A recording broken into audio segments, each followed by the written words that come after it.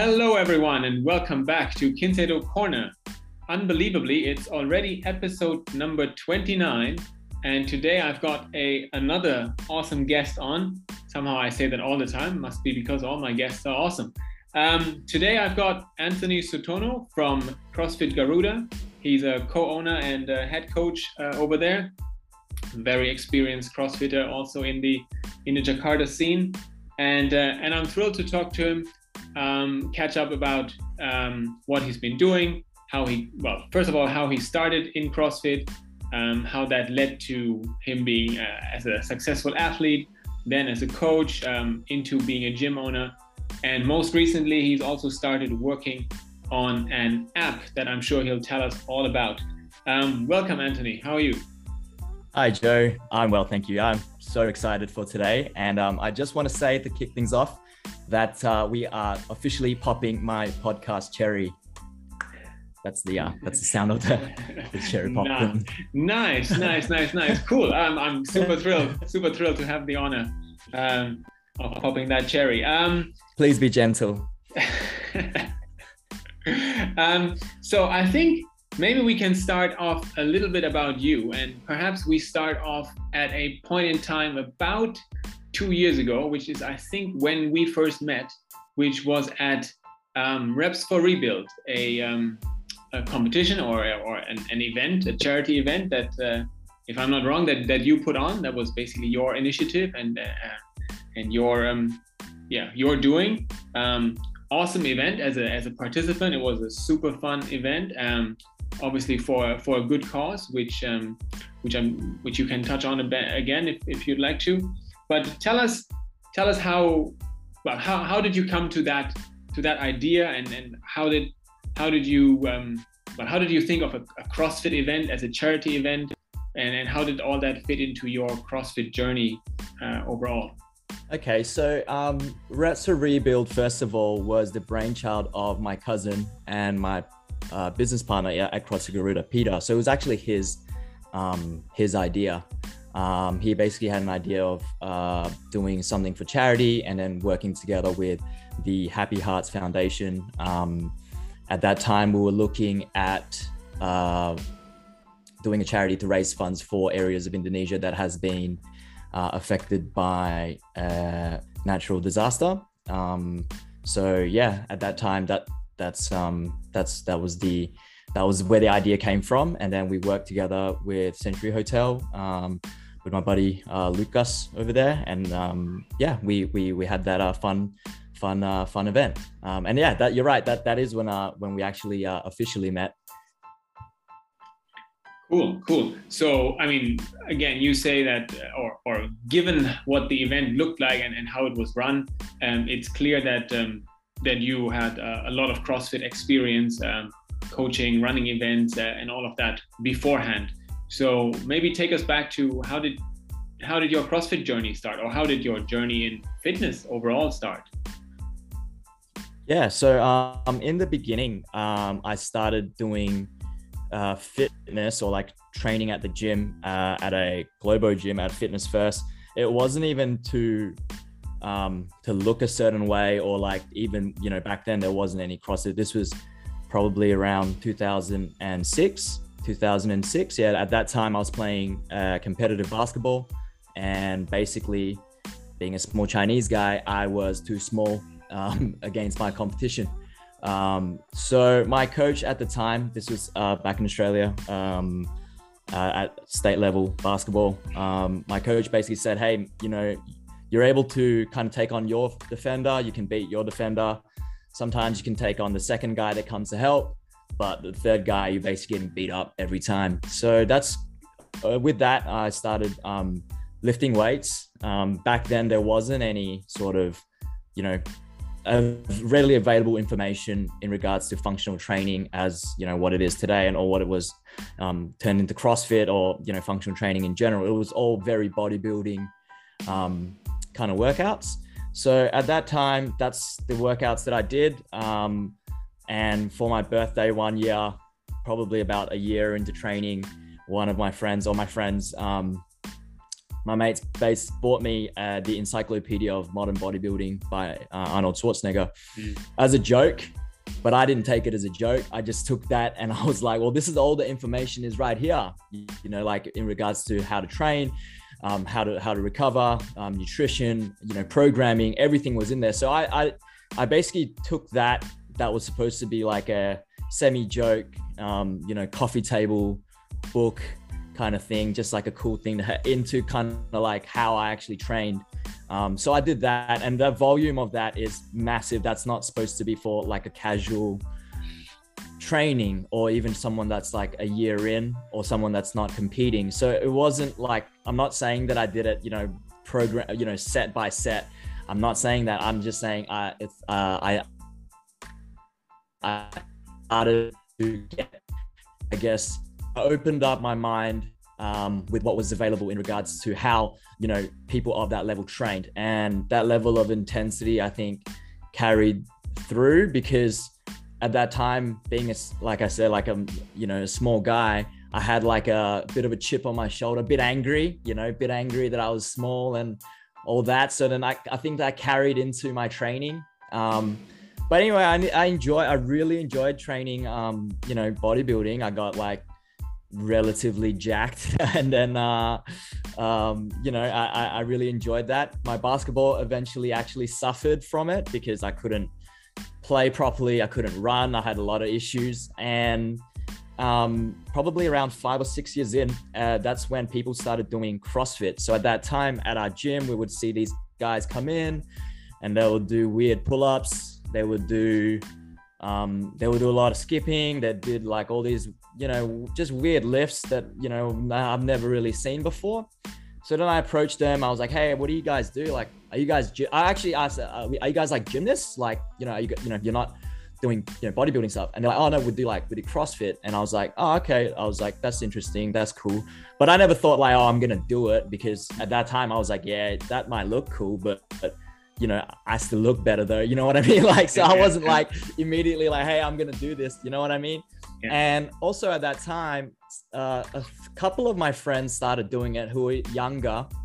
And basically in like 2 years of doing CrossFit, they were able to match the same numbers that I was doing. And I was probably lifting, I mean, I was already training into like year 6, year 7. And I was training with guys who were competing and things like that. So my numbers at that time, I felt were, you know, like, well, that's how long it took me to get there. You know what I mean? And whilst these guys, it took them like 2 years, like two and a half years, you know, of doing CrossFit. And on top of that, they were a lot more flexible. They didn't have knee problems. They didn't have, you know, they could run, they could jump, they could do all these cool gymnastic stuff. They had a lot, their skill set and, you know, capacity was just much bigger. But still, even then, I didn't do it. I didn't want to do it. I was so comfortable, you know, going to my gym. I've been there for a while. I know the guys know me, you know, like it was just because that's just what I was used to. So then I eventually moved back to Indonesia and started working for my family business. I always knew that that's what was going to happen. And when I moved back, I was looking for a gym, and the gym that I went to, I won't say the name of the gym, but it's a Globo gym, didn't have a squat rack. Like they just didn't have a squat rack. And I was like, that's very odd. Like, you know, this is like a chain. And then at that time, like they didn't have a squat rack. They didn't have a lot of free weights. They had a bunch of machines and stuff. So I was like, okay, this is not going to work. And then one of my buddies basically said, hey, there's like CrossFit that just opened in Jakarta, CrossFit Equator. So I contacted them, and they literally, like Brian Panji, he just opened like the week before or something, or even that week maybe, I don't know. But I moved back to Jakarta. That was probably like on a Wednesday. I remember I went to this gym, and then on like the Thursday, I contacted him, and then on Saturday I just showed up at his house. That back then the gym was still in his garage, and basically he gave me this workout.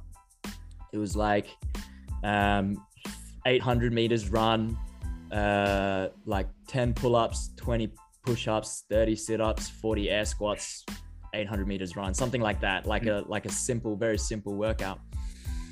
And I just got my ass handed to me because as soon as like he said go, I just sprinted. Like coming from a basketball background, we don't pace ourselves in our run. It was like, okay, the coach said sprint, I just sprint. You know, I mean, he said go, I just went, and I ripped my hands on the pull-ups. I just like passed out from that workout. But then ever since then I was like, okay, this is how I'm gonna train.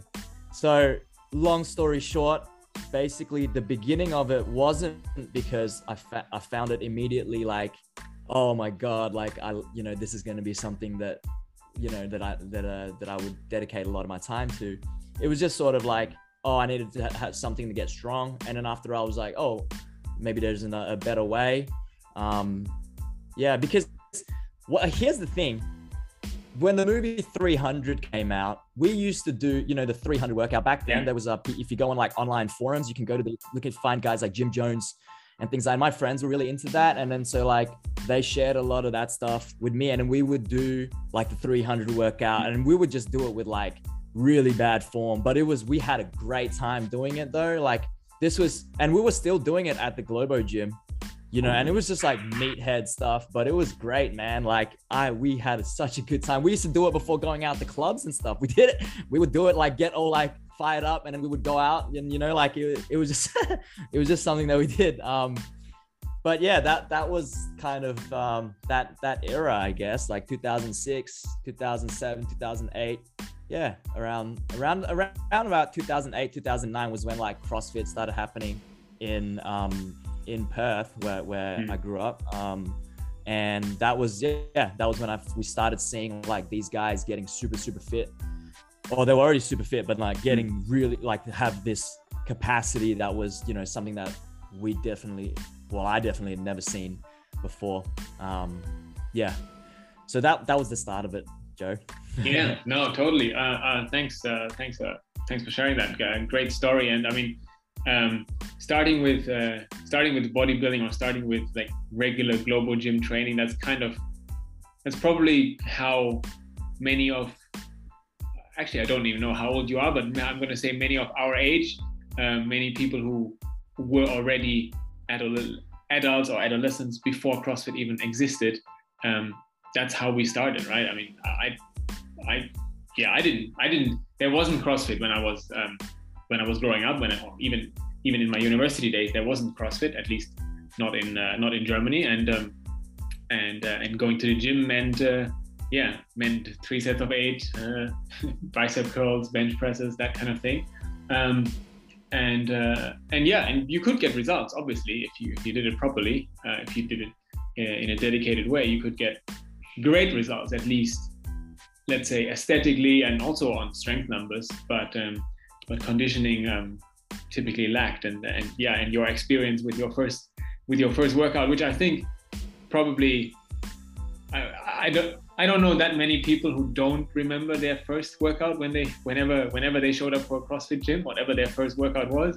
People typically remember it because it doesn't matter how strong you are, it doesn't matter how fit you are, you kind of always end up on your back.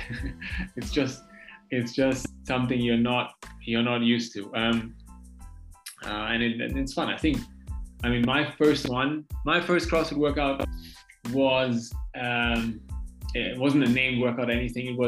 It happened to be in Bali around the Christmas period, and it was a 12 days of Christmas type of workout. And obviously it completely destroyed me. I don't think I could walk for the next couple of days. But no, super fun. Cool. So that means your history. Why did you like it? Like, after doing that, what made you like, hey, I'm gonna do this, or I'm gonna do more of this? Because for me, honestly, at that time, if that gym I had a squat rack, or I had another gym with a squat, I don't think I'll just keep on doing that. You know what I mean? Because that's how I was, but I didn't. But then at Brian's place at CrossFit, there was a squat rack. There was one squat rack back then. So then I was like, okay, they have a squat rack. I'm gonna do some squats here. Yeah. Okay. So, see. That's yeah. But what about you, man? Like, what made you like, okay, this is something that I want to do? No, I guess for me, I mean, coming into CrossFit was quite late. So that was that experience that I just described, that was end of 2017, and I was already running my boot camp here in BSD and out here in Tangerang. I was running my boot camp already. Must have already been more than a year at that time. So I was doing high intensity training. I was prescribing high intensity training to my bootcamp community. And funny that you mentioned these things like the 300 workout, because back in, must have been like 2010 or 2011, whenever that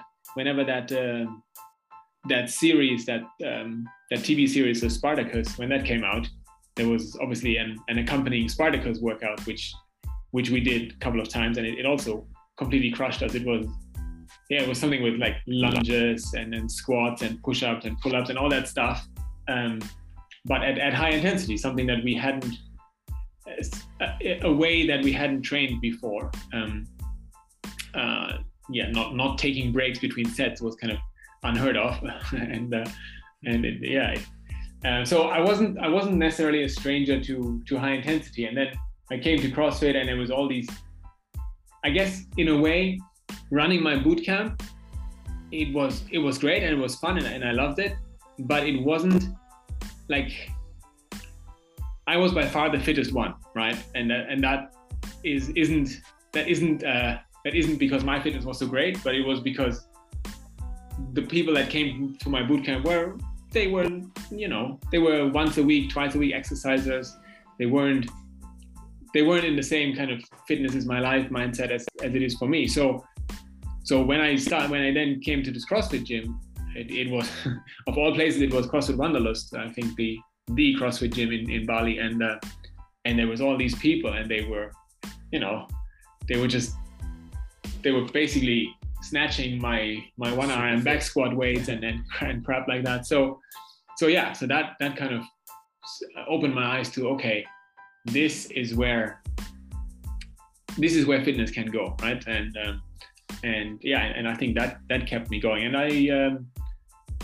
And I did my L1 relatively soon after that, 3-4 months after that. After that I was totally hooked, because I really saw that, oh, okay, these guys, before that, I guess, before being to Wanderlust and before doing the L1, I may have had the opinion that CrossFit is basically just people working out as hard as they can, so they can, until they throw up every time, and basically, meatheads trying to just smash themselves every time. But after the L1, I realized, no, there's a methodology behind it. There's and these coaches are, like, the good coaches are really, really good coaches, and that definitely made me want to come back. Cool. Okay, so you've basically been in, at least in terms of Indonesia, you've been in the CrossFit scene since day one, essentially, since the very first place here opened up. And then how long did you train there as a member before you kind of went into coaching? And then so at that time, so that was at 2011. So I trained there as a member for probably around one and a half years, and then in 2012 I went to get my L1s, just because I was interested in it. I had no aspirations to coach. I had no aspirations to open a gym or anything like that. It was just this is something I did, and I can increase my knowledge if I took this course. So at that time, myself and a few of our mates that we trained with back in the day, shout out to Adrian and Josh, we went. Where are they now? Never heard those names. Where are they now? Josh was coaching at Benkel for a while. I think he was mostly into riding bikes now, from what I hear. Adrian's still kicking ass, doing what she does. I actually don't know where they train now, to be honest. You put me on the spot there. I should. But anyway, so we went and took the L1, And the thing that made me was like, oh, like, cause I was kind of cocky, man, coming into it, because I already had these numbers, like coming into CrossFit at that time. So like, I was already like pulling, you know, quote unquote, bigger numbers. So I was already like kind of a bit cocky with it, and I was, you know, young. But in L1s, I was like, oh, like, you don't know anything. Like, this is difficult. Like, you have to actually, you know, apply this. And I know I've been on, I listened to her, and because of her, actually, I'm doing OPEX as well. And now that's like a whole other thing in OPEX. It's like, oh no, this is like a whole new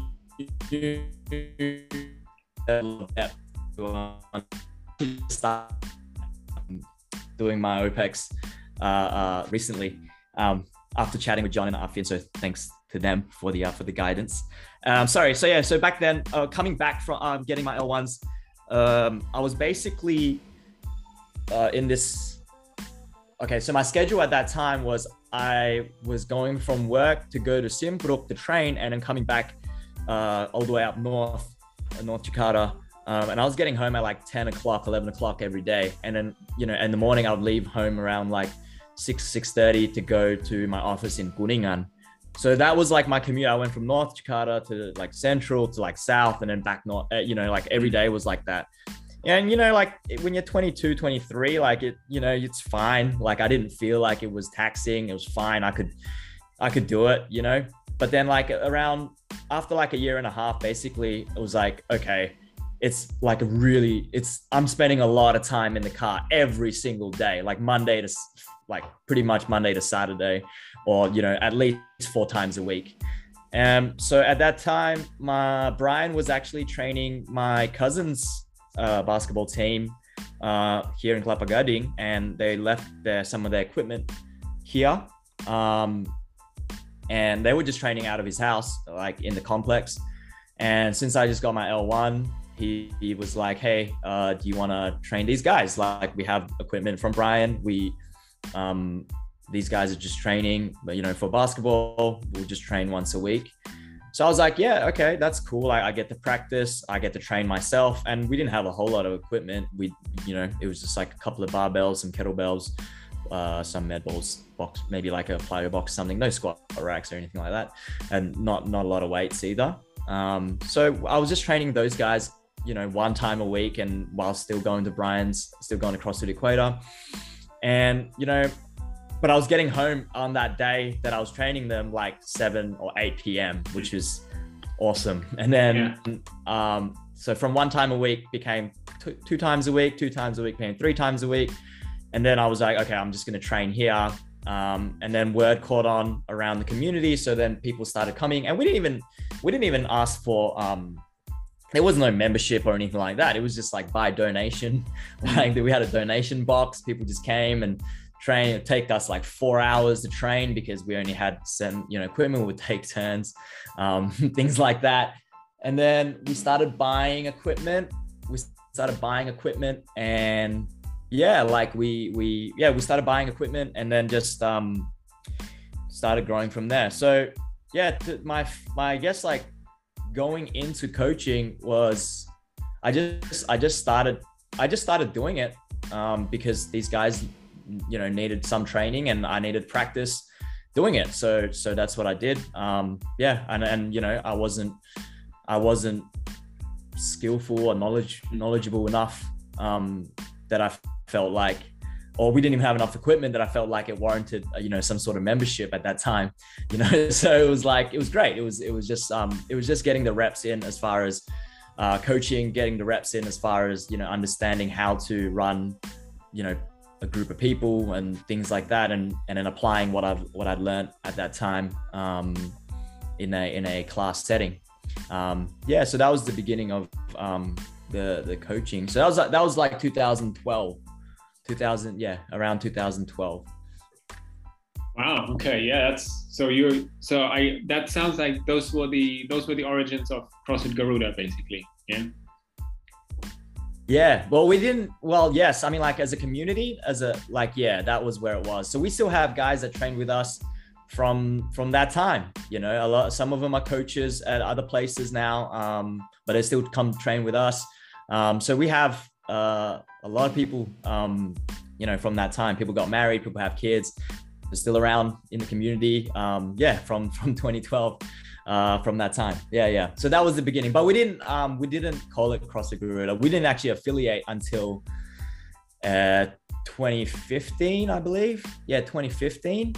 Before that, we just didn't see it as something that we really needed to do. But yeah, as time went on, we decided, okay, well, we have a nice membership base, nice community. Maybe it's time to affiliate. You know?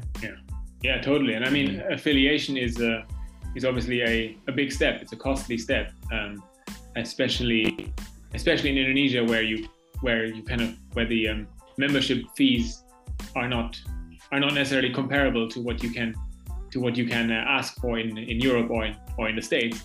Yet the affiliation fee is the same, right? So how many members do you need in this? How many members do you need in the States to make back $3,000 in an affiliation fee versus how many members do you need here? It's a totally different game. Yeah, absolutely. Yeah. I mean, and that's not just in Indonesia. That's, I think, in Southeast Asia / I guess like other developing countries as well. And we've raised that issue with HQ before, like in town halls and different meetings and things like that. And we'll see if that's something that, you know, some sort of tiering affiliation scheme would work or whatever. I don't really know. But yeah, you're right. So that's that it was definitely a business decision that needed to be made at that time. Okay. But you've been affiliated throughout since then. You've never stopped. Mm-hmm. So you're coming to 6 or 7 years now. That's awesome. I mean, that's since 2005. So 5 or 15? Yeah, 7 years. Oh, 15. 15. Okay. Sorry, since 2015. Yeah. Since 2005 would make you one of the first in the world, I guess. Yeah. Yeah, no, 2015. My bad. Okay. Well, awesome. Okay. I mean, let's I could keep talking about this stuff for another hour or so, but I want to segue and dive into talking about your app, but also talking about the other important piece that you're clearly passionate about and that you know a lot about, which is kind of the whole mindset, Stoic philosophy, habit formation, all that. So maybe we start with, how did you get into that topic? What made you interested in that? Mm-hmm. Yeah. And sorry to the listeners, I keep doing this, which is going to the very beginning, and the very beginning is usually quite a long time ago. So the very beginning of, I guess, my interest in self-development, etc., came during uni time. So basically, growing up, I wasn't the most studious person. I was just like not that interested in academics. And but basically during uni, I decided that I would apply myself and try to like develop myself as best I can, reading different books, etc., with the sole purpose of talking to girls. So that was like the main motivation. I felt like if I want to talk to girls, I needed to have something interesting to talk about. And for me to have interesting things to talk about, I needed to have some sort of knowledge to be there. And then, that's where, reading these books started, becoming what I did. At least like then I would be, it wasn't like, I hope it wasn't in like a sleazy way, but it was like, just so I wouldn't just be there and have nothing to say. Yeah. So that was like the beginning of it. How I got into meditation was, at that time I was with my my girlfriend in uni. I had a weird insecurity about her ex-boyfriend, and I realized that was just my own stuff. Like nobody else, that wasn't like nobody else in that equation, or like there was no one else that was like causing these things. It was all in my head. And one of my friends at the time who was into meditation was telling me about how he was doing meditation and how it helped him. So then I just started doing that. He gave me this nice little book about it. And then I just practiced meditation, and I used it to get over that insecurity, you know, and you know, how it actually looked was I would sit there and imagine his face, and then all these weird insecurities would come up, and then I would just sit with it, and then it would go away, and then I would do it again, and then it would go away. I would do it again, and it would go away. So then, you know, over time, it was this, I guess, a practice of compassion or whatever they call it, but I didn't know it back then. I was just like, I need to get rid of this insecurity. This is some weird thing that's just in my mind. Like, why is this here? Like, I don't know this guy. Like, this guy doesn't know me, but this just makes me feel weird. I need to sort this problem out. So that's how it started, like in meditation. And after that was resolved.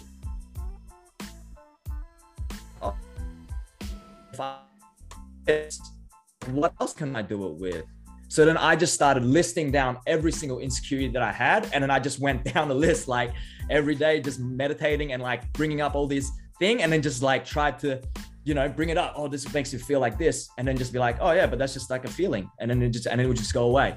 And then the next thing and the next thing. And I just did that. So that's how, I guess in the beginning, it was that. And it was very, I guess, like, yeah, it was like a very raw and very like, not sexual driven, but like, you know, just like stuff that an 18-year-old would do, you know, with I guess like the goals of an 18-year-old, or like the problems of an 18-year-old would face. So that's how it began. Over the years, I have applied it and made it more structured to fit into, you know, my schedule. When I started coming back to Indonesia, started working, obviously, like I was just trying to make the best out of the time, like, because, you know, there was people we're stuck in traffic a lot here, and, you know, I'm trying to juggle between the gym and, you know, corporate, you know, at the office, and having a social life. And I have a social life. Like, I was partying, I was going to the gym, I was clocking the hours at work. I felt like if I didn't organize my time in a way that is structured, like I wouldn't be able to be good at, well, in my mind, good at all those things. So then it became a necessity for me to plan out my time and structure out my time in that way. And then, you know, back in uni, that's when I was exposed to like books like, you know, 7 Habits of Highly Effective People and things like that. So I just applied those. And then over time, how I got into Stoicism was, I believe I think it's from it's called the Aubrey Marcus podcast now, but it used to be called the Warrior Poet podcast. And it's by the founder of Onnit, what's a supplement company. Joe Rogan also owns it. And I was like really into that stuff back then, like around like 2010, 2011, I was like super into that. I'd listen to it every day, and just try to absorb as much information as I can. And I'm stuck in traffic anyway, right? Going to and from work. And yeah, they mentioned it on that. And I started like just reading into it. I was like, okay, this is like something that's very, you know, very useful. It was very useful. And I was like, okay. And I had a idea at that time. So this is probably, around like 2000, I want to say around 13, 14. I was like, okay, if there is this set of philosophy, right? It's a Stoic philosophy, and all the stuff is already there, right? Whenever I read it, I'm like, hey, this stuff is useful. Let me apply it, right? But it was done in a very ad hoc way. So what I mean is, I might see it on, back then it was Tumblr, like people who use Tumblr. Tumblr is a social media, guys, if for those of you who are younger and don't know. So I would see it on Tumblr and I'm like, oh, damn, like that's useful. You know, like, let me write that down. So I'll write it down and I'll have it in my, like my notebook and stuff. And when I see it, I'm like, yeah, like I'm going to apply that. You know what I mean? So it was done in an ad hoc way. So around 2013, 2014, I was like, why am I doing it this way? What if I structure it so that every day I'm able to get something, and every day I tried to apply it. So around, and then yeah, so then that's what I did. I Googled a bunch of like just like Stoic quotes, actually different quotes. It wasn't just Stoic quotes. It was just like different quotes, inspiring quotes. And then I would journal them in my morning journal. So I did that from, probably around 2014, 2015. And I found that like I was able to basically write those thought patterns or write those principles as if they were my own. And in the beginning, it's just like, they're not my own, right? They're just like someone is from Epictetus or like, so whatever, like someone else said it, right? But by applying that early in the morning, I found that over time, I could create it's almost like, it wasn't instinctual, but at least I had the cognition to be like, oh, I have looked at something before. There is a solution to this. There is a certain perspective to look at this situation. So I just did that. And then around 2015, 16, 17, I structured that into my everyday. I was able to train well as I could. I was, doing what I felt was doing well at the company and things like that. And I really felt like I was doing it, man. I felt like, I was working hard. I'm getting things done. Like every day I was like, I'm the man. Like I thought that. Honestly, I thought that. And in 2018 or like 2017, basically I was able to help a family business grow quite significantly, like 7 times in like 1 year or like a year and a half. And this was like, 2017, that was when all that happened. So I was like 28, 29 years old, and I was just cocky. I was so cocky. I was just like, I'm like that. I was like, I'm like that. I work out. I have a social life. I do this. I was like, what don't I do? Like that kind of a little bit like that. Like, but as fast as it came, like 2018, everything just like went to shits. Excuse my language. Straight away, immediately, all these problems started popping up all at once, and it was crazy, man. Like the level of stress that happened during that time. Basically, a tsunami came, earthquake came, wiped out our power plant, and then just like everything just went just crazy. We had to, just deal with that basically. Following that was just this like crazy high stress time where, I would need to excuse myself from meetings in the office. Like I would have to go vomit, like throw up. I'd wake up in cold sweats every night. I wouldn't be able to go to sleep. I had body cramps. Like weird, because it's just so much stress. And I was addicted to cigarettes as well at that time, like super addicted. Cigarette turned to like alcohol, just drinking a lot. Meanwhile, still doing CrossFit. Like, it wasn't a good mind space to be in, but that was the situation. So from that, I was basically, crippled. I couldn't function every day. I would be so stressed out. I just couldn't do anything at that time. I couldn't go to sleep. I couldn't even string together sentences. I stopped all the good habits that I basically was doing before I started working out. A total of probably 7-8 months, I stopped working out. Zero. Didn't even go for a run. I just did nothing. Everything was just wake up, go to the office, just deal with stuff, come back home, drink, try and fall asleep. That's like every day. And that was like for months, it was like that. And then over time, we got help. Over time, we were able to, resolve things one by one. And then I felt like, okay, if I'm going to quote unquote get out of this, because I realized that wasn't a healthy, thing that I was doing. And it wasn't healthy, and it wasn't, I wasn't in a good mental space. I told my friends like, hey, I'm not in a good mental space. Like, I'm struggling like mentally, and I need to get out of this. And then I realized, okay, what were the things that I was doing before this when I felt like I was on the up, right? So like, what did that structure look like? What did the morning routine look like? So I listed those things down, and then I started doing them again. And then I couldn't go to sleep at that time. I literally couldn't go to sleep. Every night I could not go to sleep. My mind would just be firing still, right? Or if I fall asleep, maybe like 1.5 hours, I would wake up again and I would just be drenched in sweat. I had to change my bed sheets. It was a living nightmare. So I needed something to help me go to sleep as well at night. So then that's what I did. I was like, okay, if I do these things like this, it should help me go to sleep. Then I just applied that, and then, start to build that up.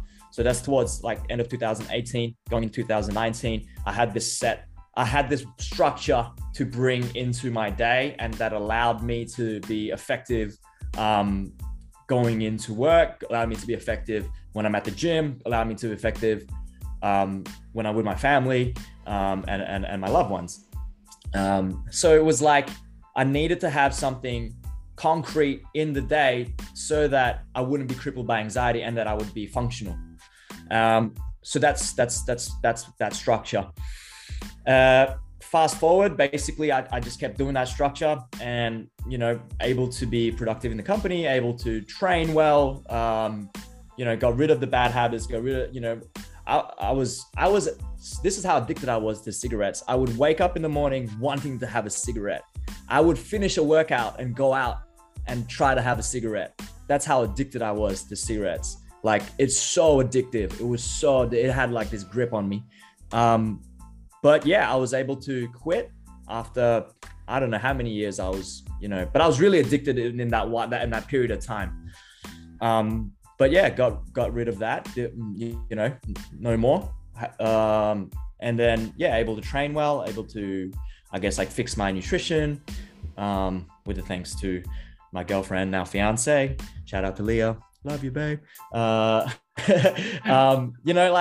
So this structure basically helped me get through that. All right. So fast forward, then the pandemic hit, and I saw like there was people's lives were disrupted. People's lives were disrupted. They went into this stressful situation. Meanwhile, I just kept doing what I did, even though it affected me too, it affected us too. But because I had the structure, I was able to be functional. I was able to be effective with whatever else was happening on the outside, So I was like, oh, maybe this can be replicated, because I didn't invent the stuff that I was doing. This is all stuff from, stuff that I learned from Tim Ferriss, from Tony Robbins, from, even like, old school, like Stephen Covey, or, like all of this stuff that I put together into the structure. Maybe it can be replicated, right, into something. So then I spoke with my brother. My brother is actually a developer. He has a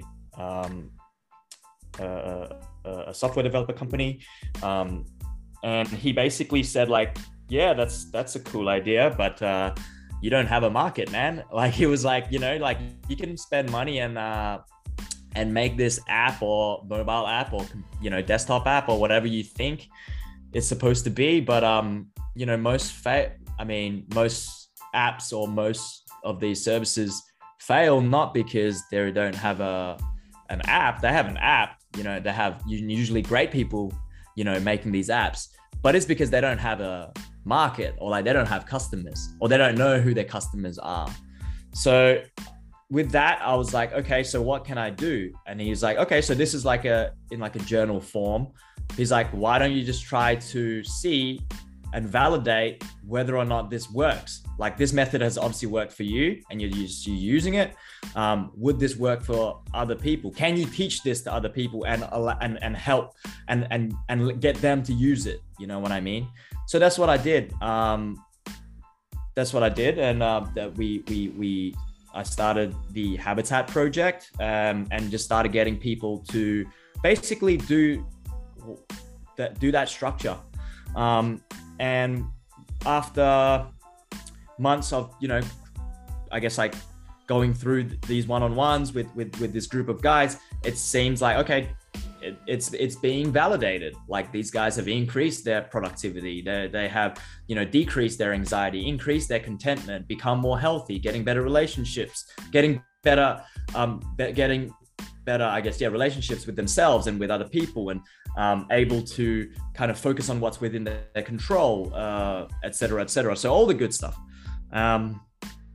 So from there, now I had a group of guys that were doing this. And because now this idea is validated, then we went and did the app and basically cut down all the features into what we thought was going to be something that could be useful in me. And this group of people at least are able to use immediately. I'm so grateful for them. They gave me a chance. They gave this a chance. It was like not a proven thing. You know what I mean? It was just like, whatever, like, but they gave me a chance, and we went through and did the work. We would meet up weekly. We did the work and just, progressed to where we are now. So I'm really grateful for these guys and what they've done. And yeah, now we are at beta testing. It's longer than I had originally expected, but hopefully we will be able to go into the closed launch for the app. It's called Habit App at the moment, working title. In the next couple of weeks. Super cool, man. And I mean, there's so many points I could try and pick up on this, but I mean, the first thing that strikes me is like I'm fascinated that these things that you now talk about, they're like morning routine, journaling, having an evening routine, a kind of a wind down to make sure you're not as anxious and can get your mind to quiet down, and sleep, meditation, that all of these things and again, it might be the kind of the circles that I'm in, or the kind of things that I follow on social media and so on, but it feels like they are almost commonplace by now. But for you to basically have been doing them 8 or 9 years ago is amazing. I don't think anyone, sorry, not obviously not anyone, but hardly anyone was thinking of that back then, right? So that's pretty cool. That I just want to put that out there. That's awesome that you've been doing that for so long, and that you've been consistent with it. Obviously, with that exception of that 6-7 month hell period. I just want to cut you off quickly. Sorry, just quickly. I don't want your audience to think that I just like magically became like that. I was very lucky to have a very close group of friends that I grew up with who were all very into like meditate. Like I said, I started meditation because some of my friends were doing it, so like they were into that, and into just like trying to actively better ourselves. But it wasn't done in like, I don't think it was done in a weird way. It was just more like, okay, well, that makes sense. And like if you want to do a lot of things, you got to make sure that you're allocating your resources properly. So I just wanted to just slip it in there quickly. That wasn't just something that I came up with on my own. My friends have a lot to do with it, and I'm very lucky to have these guys as my friends.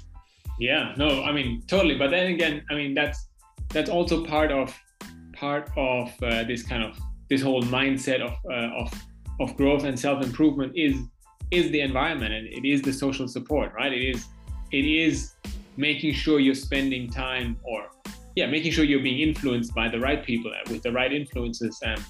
There's this saying that you're the average of the 5 people you spend most of your time with. So better think about what these people, or who these people are, and what they stand for. And if all they do is complain and blame others, then probably you're doing that too then, right? So that's you think it's luck, or you were lucky that you were in that circle, but it's also, you were part of that circle, right? So you were one of those 5 people for the others. And if you had been like, oh, meditation is bullshit, then maybe they would have been like discouraged too at that time. So you never know. It all hangs. It's all interconnected. So this is super cool. And then really cool story how you kind of, you know, lost your way in a sense, and then manage to claw yourself back out of that with this in mind. And as you say, right, it's not new, Stoic philosophy, 2000 years or more. It's not that we suddenly invented it, or we came up with, or even whoever we heard it from came up with that. It's been around for a while, and that just goes to show that it works, right? Whatever problem you're facing, someone has faced it before, right? You're not that special snowflake who has a unique problem. So how do you use it, Joe? In terms of just specifically talking about Stoic philosophy, how is it that how have you found it useful? I think for me I'm trying to recall how I first came about it. I'm thinking it was probably through Ben Bergeron's podcast that I first kind of got into this. And I mean, he doesn't even refer to it as Stoic, but he's basically been on about this, control what you can control and let go of everything else. He's been on about that since forever. And I think if I reading his first book, Chasing Excellence, a couple of years ago, I still think that's, and I mean, obviously he paints the picture in that way, but I think that kind of mindset is what made his athletes so dominant, so really, really good back in a time when not everyone was thinking that. I think now, and again, this is kind of maybe the bubble that we live in, or that I operate in. Now it feels like this is the common mindset, right? It feels like everyone in the functional fitness space, or at least in the CrossFit space, gets it, right? It's like, I can control this, I can't control the rest, I can't control what the workout will be, whatever it is, I can't control that, so I focus on what I can control. And I... He changed the algorithm. Yeah, he might have. But what was I saying? I think, so yeah, that's kind of how I came about it. This you can't control, or yeah, you can only control, you can only react to what you can control. Oh wait, it might, just as I'm speaking now, I might be lying. I might have read The Obstacle is the Way first, Ryan Holiday's Obstacle is the Way. It might have been that first, and that obviously that is really steeped in Stoic stuff, and I love Ryan's stuff until today. Although I must say none of his later books were quite as good or quite as impactful for me as Obstacle is the Way. I mean, the Ego is the Enemy is great and all, and I'm still coming to grips with how to better control the ego, and basically just be more aware of my limitations. And side note, I should have done scaled in the open and should not have tried to go RX, because I'm clearly not at that level, but the ego got the better of me. So yeah, funny that. So these two things, like Ben Bergeron's podcast, The Obstacle is the Way, and then I started getting the Daily Stoic email. So now I read the Daily Stoic. I got the book. I read a few chapters here and there, and I think especially over the pandemic, I have seen how it's just been really, really useful to think that way. Before the pandemic, I was mostly applying this kind of mindset to the gym, to training, to workouts, to the odd competition that I did. But when the pandemic came, I really started thinking, I really started this mindset, this you can only control what you can control, and maybe the obstacle is the way, maybe the problem is here for a reason, that kind of mindset. And I noticed how just other people, including within my family, they don't have that mindset, or they haven't thought about it that way, and they just let's say the emotional roller coaster to things that happens is just much more. The amplitude is just much higher, whereas I'm able to kind of keep things more chilled, and I think that's like the biggest benefit I've gotten out of it. Yeah. Can you give us an example of what? Of just being chill when things are not chill around you? Because I get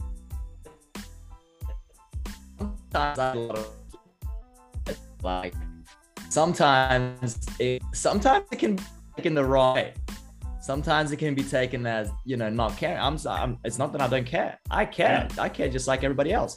But, sometimes we got to focus on what's within our control. Yeah. You know what I mean? So, So no, totally. Can you give us an example where that has, Yeah, totally. I mean, like, just, and this is not even one specific example because this has happened so many times, right? Whenever you hear of someone testing positive in your community or in your social circle, and you're like, and other people just freak out. It's like, oh no, I'm definitely gonna get it. I met this person for like 2 seconds, and I'm like, well, if you are or if you aren't, right? That's done, right? You're not gonna meet them anymore now because they're positive. So that's done. Chill and do your precautions, eat your vegetables, sleep enough, and hope for the best, right? So that kind of thing, it can easily come across as not caring, and that is dangerous, especially in the family, right? Because they don't like it when it looks like you are not attuned to their problems. Yeah, cool. Wow. I mean, but the thing with COVID is, okay. I mean, you use COVID as an example. Is like, and I'm not trying to make light of it. I know, I know how serious it can be, right? But I'm just saying, like, just like anything that is negative that can happen, if it's already happened, right? If it's already happened, it's already happened. You can't, like at this point in time, it's already happened, right? You don't have to suffer unnecessarily from it. So one thing that I kept saying, and I'm sure it annoyed people, was like, I'm already positive. I don't have to have a bad time. Like I kept saying that, and people were like, that's reckless and all this stuff. And I'm like, yeah, okay. I'm not isolating myself. I'm still isolating myself and doing all of that and doing the precaution. I'm just not having a bad time. I'm just having I'm just trying to have the best time that I can have with this. Yeah. So I don't know if that's something that you experience as well, but you had a COVID example there, so I just wanted to, put that in there. No. Like if you already, if X has already happened, and you already got the pain from X, you don't have to suffer unnecessarily beyond that. For me, that's like the biggest thing. Totally, and I mean, I think that sums up perfectly exactly what this mindset is. What kind of the essence of this mindset is for me, and why it is so powerful and so impactful. Because, and it's, I mean, yeah, there's COVID, but I have examples from work life, right? Things you have to do something someone asked something of you that you don't like, someone said something about you that you didn't like. Well, it already happened, right? So why are you just beating yourself up more about it? So this is so good. And if you can, and I'm not saying I'm anywhere near having it perfected, or having mastered it, but if you can, but it's already useful for you, right? Totally. It's already useful for you. Exactly. So that's the thing. Sometimes we do that to ourselves, man. We're like, oh, but I need to gain a mastery of it. It's like, no, but you solved the problem that you solved today, right? So if you already solved the problem you solved today, why are you out there looking for more problems? Like, just, that those times will come. Those times will come, and the obstacle is the way, and to go with that. So just chill, you know what I mean? Like whatever came, and you had this mindset, philosophy, or perspective to get to get it over with, and it worked for you at that time, be happy with that, man. You know what I mean? Yeah, no, I totally do. Okay, I mean, conscious of time, and I know we've been going for a good hour already. I want to wrap up with what's coming with your app. And like you said, it's going to go into circulation, or it's going to go into release quite soon.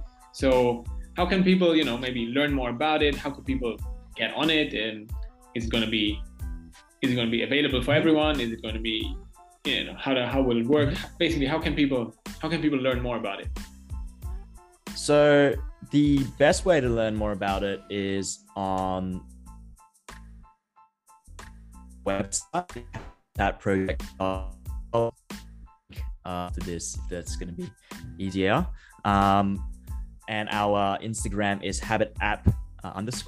So the plan at the moment is we will release this into our closed launch. So those people that put their hand up and say, I'm interested in this, Joe included. So in the closed launch, we'll basically see who is using the app, how it's being used over a period of time, and basically try to validate this initial idea. At the end of the first month, we will look at how many people still remain. We will look at what features of what habits were being used, and also what was being shared. So those are the only three things that we will track. In this first version, we don't have accounts, so there's no personal information on there. Everything is saved on your own devices. All we see is just a data point in terms of numbers, like how many people there are. We don't know who they are, but in set of users. And basically at the end of the month, if we were able to have 30% retention out of this user, which I've been told is on the high side, but 30% users remain, then we have something in our hands. Then we have something that we can work with. In that 30%, we will look at what were the most used features and how they were being used. And we will have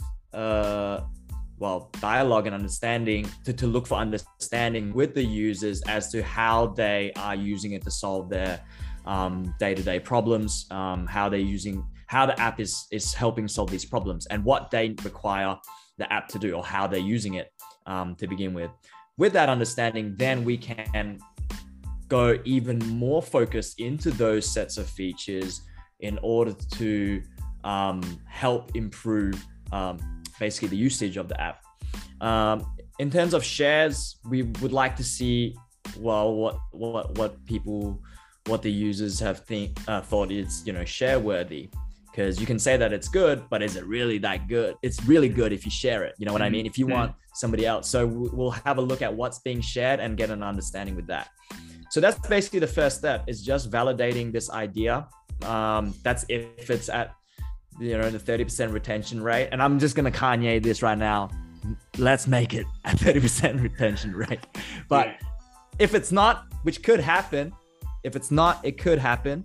Then we will still have the data points, and we will make a decision based on the data point, what is more useful, and create something off that. Meanwhile, whilst all this is going, we have with the current users, the inhabitants, a weekly meetup. So we come in, we talk about how the week's been, how the habits are going. We sort of keep each other accountable, what we're working on, what projects we're doing, challenges that come up, and we kind of bounce ideas off each other. And so during this whole time, we will also have these conversations to help us understand, how can we help develop something that can be more useful for the guys who are using it. So to, I guess, answer your question, will it be available for everyone? After the closed launch, it will be open for everyone. But before that, we need to validate the idea in the closed launch. So this is like ground zero, testing, kind of seeing how things are going, and seeing what works. Because at the end of the day, This is a service. This is a product and a service. And the only way we can serve is if we know what we're doing. And the only way we know what we're doing is we continue to with our and engage with our inhabitants, our users, understand how they're using this and understand what problems they have and how we can help solve those problems. Sweet. Wow. Sounds like still, I mean, a lot of work has been done, but a lot of work is still ahead. And I'm super excited to see. I'm definitely, I mean, when it comes to apps, the thing is, and I know this is a bit of a tangent, but I'm always reluctant to use apps that require you to kind of use them before you go to bed, right? Because like if you wanted to reflect on your day, if your app was your journal, you'd be using it before you go to bed. And then on the other hand, I want to not use the device before I go to bed because I know that's disruptive to sleep. Yeah. So that's always like this dilemma that I'm facing. But I'm now treating it as a trade-off where I think that the benefits that I'm going to get from sitting down and reflecting on my day is probably going to outweigh the bit of an impact on my sleep that looking at the phone before I go to bed will have. So I'm pumped about this, and I'm hoping to use it and hoping to get you guys some good data as well. Yeah, appreciate it, man. And just to answer that, I guess like query, absolutely. Like we try not to view a lot of blue light, like late into the night, it disrupts our sleep. The features of the night routine are structured in a way that gradually puts us in position to be able to sleep. So the start of it can actually be started, hours before bedtime. It doesn't have to be as you're going to bed. So it really depends on how you want to use it, how it can be useful for you. And that's how, in this closed launch, that's what we're trying to learn. Like, okay, what time are people doing this? Are they, instead of just mindlessly watching Netflix or something, for example, or binging on whatever, are they replacing that with this set of routine? And is that a better, is that more beneficial for them? Something like that. Obviously, if you already have a routine and, and that's helping, then that's what that is, that works for you, works for whoever. And then you wouldn't have to use the app, but we still get the data points as to what features are being used. And that at the end of the day is not I guess like someone not using the app as we thought they should use it is not a failure point, but it is very valuable to us or to me, because then I understand out of this set of habits, which ones are the ones being used across the board, like from all the different users, So it's just a learning journey. It's just, I'm just trying to understand and trying to validate this, what we have right now. And yeah, I mean, let's see what's on the other side. Super cool. Yeah, I'm looking forward to it, and I'm sure I will be recommending it to others as well once it's in open market. Awesome stuff. Well, and that was super cool. Really, thanks for your time, and thanks for sharing all of that, your background. Super interesting. I'm always super interested to also hear about like the early beginnings of the CrossFit scene here in Jakarta, because obviously I came to Jakarta. I guess if I had gone straight into CrossFit, I might have been in the early days as well. I've been here since 2015, but I only really got into CrossFit in 2018, and it feels like it was already an established thing at the time, but it actually, I don't think it was, and I think it still isn't, right? I think it's as much as you guys, as much as the Benkels and whoever else have done for CrossFit and for functional fitness in this country. There's still much growth that's possible, and that will hopefully happen here. So yeah, so always excited and always happy to hear about the beginnings. Share with people who've been there the long time, and super cool. Well, yeah, thanks so much, and to all the listeners, I hope you're still here after this hour-plus conversation, but I really hope you guys enjoyed it as much as I did, and got something out of it, and are looking forward to using the Habit app to improve and optimize your life as well. Thank you, and hear you next time. Thank you, Joe. Thank you. Really appreciate it, bro.